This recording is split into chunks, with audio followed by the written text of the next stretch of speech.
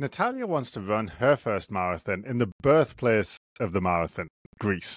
She's booked her flights and she's signed up for the Athens Marathon 6 weeks from now. The problem is that she's been struggling with pain in the front of both of her hips since she reached the 13-mile long run in her training program a couple of weeks ago.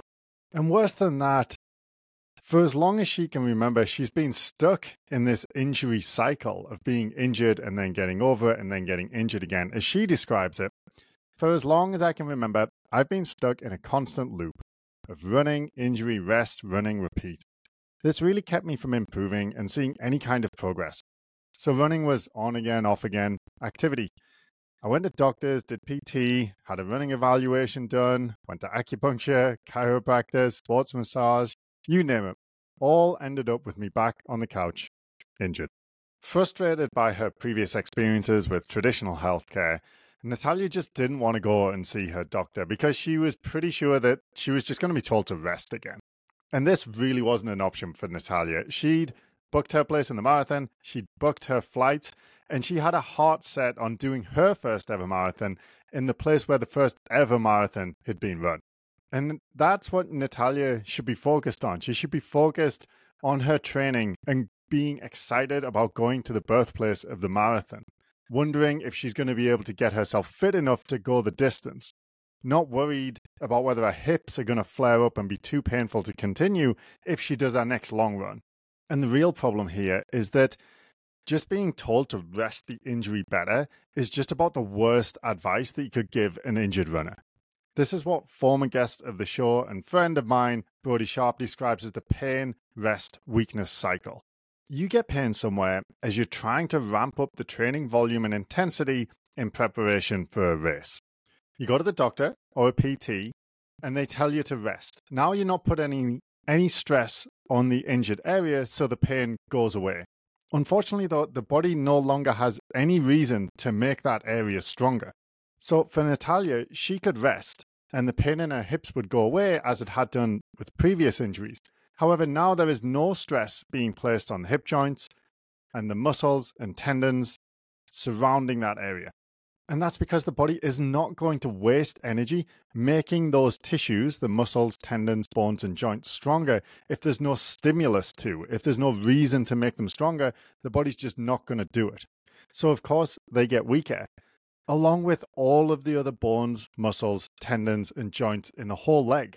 So once the pain has calmed down, Natalia returns to running and tries to build up her volume and intensity of training again. However, now she's doing it with weaker bones, muscles, tendons, and joints. So of course, as the training gets more challenging, she gets injured again. This is the pain, rest, weakness cycle that Brodie describes. And this is a big part of what leads to these reoccurring injuries in different parts of the leg, season on season. And full props to Brodie for describing this problem so succinctly with that pain, rest, weakness description. If you like that and you think you'll learn more from Brodie, I'm sure you will. Check out the Run Smarter podcast.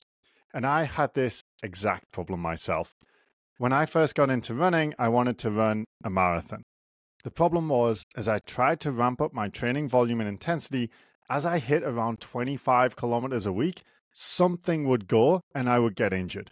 In the first year, I think it was my Achilles. So after taking a few months of rest, I'd missed the marathon and I would try again to ramp up my training volume and intensity in preparation to do a marathon the next year. Again, I'd reach about 20 to 30 kilometers a week and then bam, shin splints. So again, pain, rest, weakness, and repeat.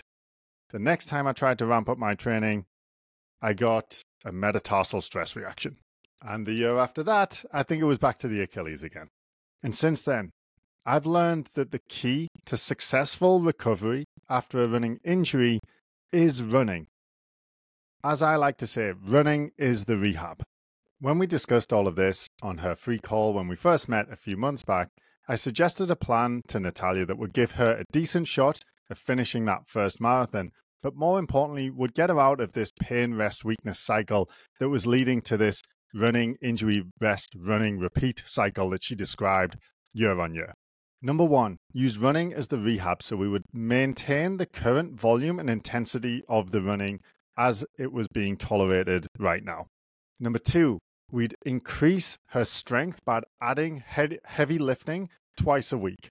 And number three, we'd slowly increase the volume and intensity of the training using the pain traffic lights to guide our progress. So Natalia would have to push hard on those strength workouts and then execute the running workouts as prescribed and leave pain reports describing how the hip pain behaved in terms of green, orange, or red light pain. We would use that information to either increase, decrease, or plateau her training for the next 1, 2, or 3 weeks. Importantly here, the behavior of the hip pain would determine the rate of progress of the training program, not some arbitrary marathon training program that doesn't respect where her hips are currently at. So we would progress her training at the rate that her hips allowed us to, but not faster. So, how did it go? Well, here is what Natalia said after the race. I just completed my first marathon, and I'm so proud of my results. 5 months into my training, I was in pain again and ready to give up. At last hope, I reached out to Matthew. Honestly, I didn't think it was possible to run with pain and improve and see the pain go away, but it did. My marathon was completely pain-free. And we're very proud of you, Natalia. You see, if Natalia had followed the advice of traditional healthcare to rest the injury better, she probably would have missed out on this opportunity to run her first marathon in the birthplace of the marathon. And worse than that, she'd still be stuck in this pain, rest, weakless cycle that Brodie describes so succinctly. When we met, Natalia was stuck in this seemingly unending cycle of injuries, and she was so frustrated that she was just about ready to give up her dream of ever running a marathon. And now she's a marathoner. She's feeling stronger and more resilient and more confident than she ever has in her running because she used the running as the rehab and built up the resilience in the tissues to handle the kind of training volume that marathon running requires. She's already eyeing up her next marathon for next year, but first she wants to get faster at some of the shorter distances so when she returns to the marathon, she can focus on getting a PR.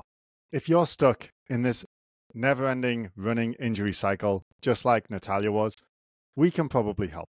Just click the link in the description, book a call with us, and we'll have a chat and see if we can help you get back to full training.